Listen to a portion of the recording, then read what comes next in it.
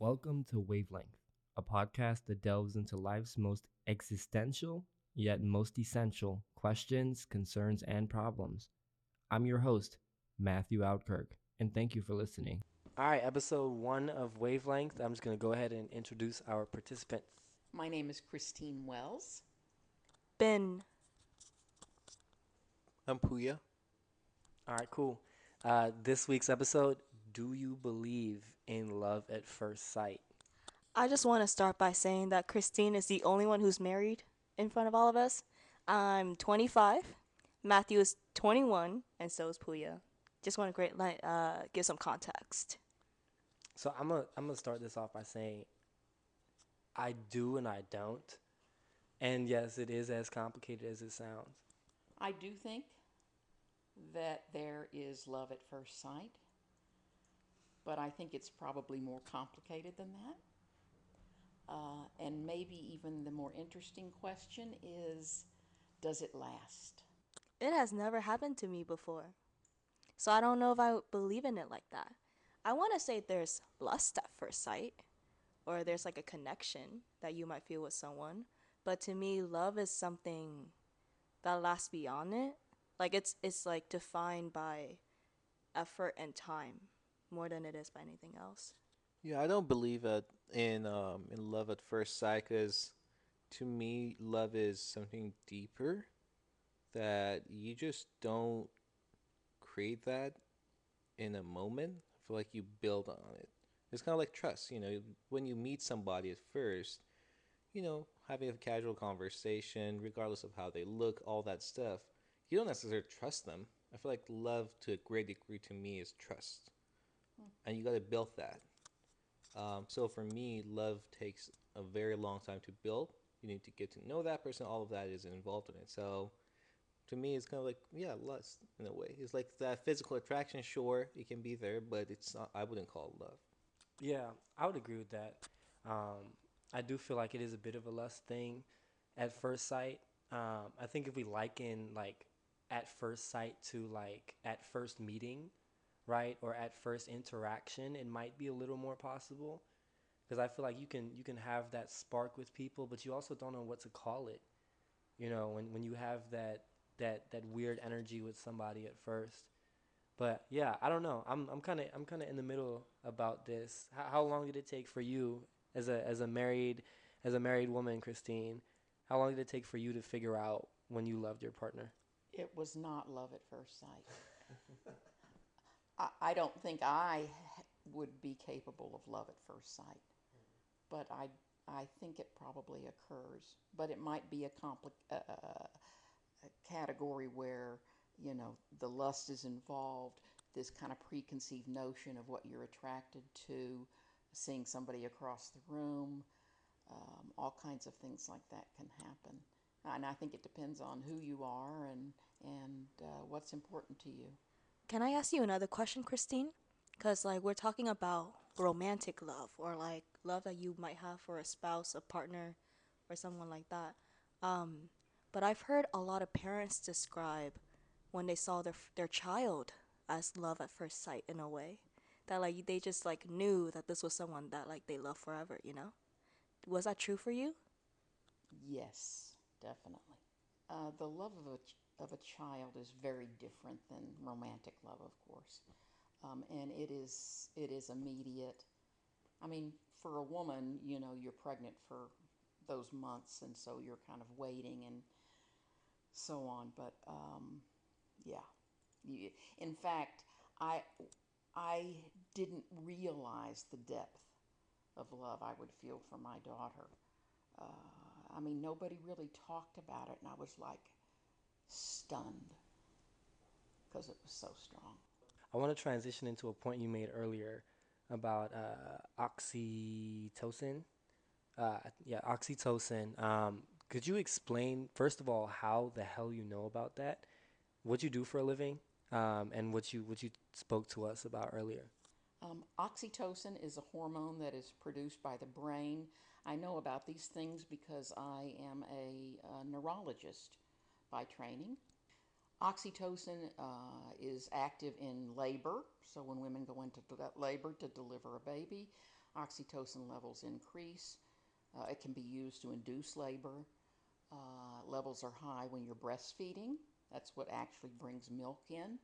And oxytocin is elevated during sex and also with soft touching, hugging, that kind of thing. Tenderness, I think you mentioned before.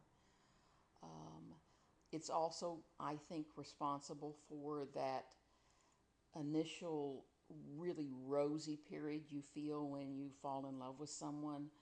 Um, those early days, months, weeks.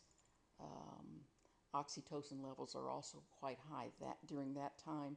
Typically, they say that lasts 12 to 18 months. It doesn't last a lifetime, and that's when you kind of have to start to figure out is without that, is this still a relationship that I want to build on? Um, I don't think you need to be a neurologist to know what that is, that hormone. You just need to be on TikTok or Instagram, Matthew.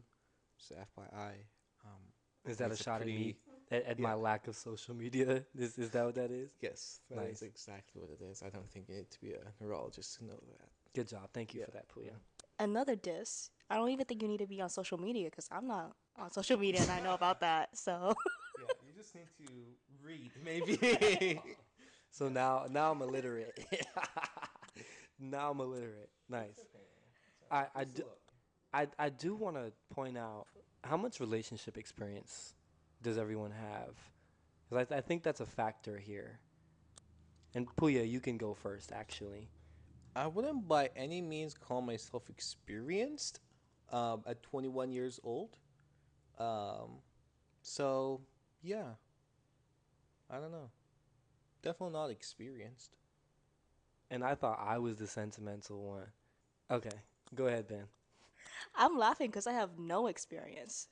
Um, Kind of like by choice, I would say. There was like, well, I'll take that back. I don't have experience in like formal relationships or what we would call romantic love in that sense, anything long term. And that's mostly due to like my own exploration of my own sexuality and gender identity more than anything else. So that's a separate rabbit hole. But I would say that I have a lot of experience in a lot of different kinds of love and like building those. Well, I have been married for 38 years, so a long time.